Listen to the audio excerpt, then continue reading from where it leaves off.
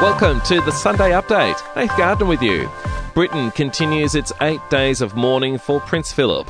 While the Prince of Wales has paid tribute to his father, Prince Charles says he was a much-loved and appreciated figure and has given thanks for the messages of support. My dear Papa was a very special person who, I think above all else, would have been amazed by the reaction and the touching things that have been said about him. The Duke's funeral has been set for next weekend. While it won't be public, it will be televised. Prince Harry will be attending, but wife Meghan is staying home under doctor's orders due to being heavily pregnant. Meantime, in Canberra, a 41-gun salute has marked the passing of the Duke of Edinburgh. A 700-kilometre stretch of the West Australian coastline is on high alert. It says 2 tropical cyclones bear down on communities from Coral Bay to the north and Lancelin to the south. Cyclone Seroja is expected to make landfall Sunday night. Concerns from the federal opposition today over how much the government-owned company in charge of the National Broadband Network has spent on employee expenses. News Corp reports $47 million has been spent over 3 years. Europe's medical regulator is reviewing the American-produced Johnson & Johnson COVID vaccine.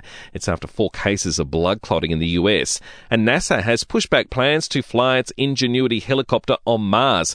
It was scheduled for today, but due to some technical issues will now happen midweek. To sport now in the NRL, the Roosters came from behind to get up 26-18 over the Sharks. The Storm has thrashed the Bulldogs 52-18, while Newcastle has slipped to 11th after a 42-16 drubbing to Gold Coast. Titans coach Justin Holbrook very impressed with David Fifita, who ran in 3 tries. He's a great player, and I think we're using him well, and then even when we don't use him well, he just makes something happen anyway. So it's a good mix. In AFL, GWS has notched up its first win of the year, beating the Magpies 90-60. Carlton has held off the Suns to win 70-59 on the Gold Coast, and earlier wins to St Kilda over the Eagles and the Bulldogs over Brisbane.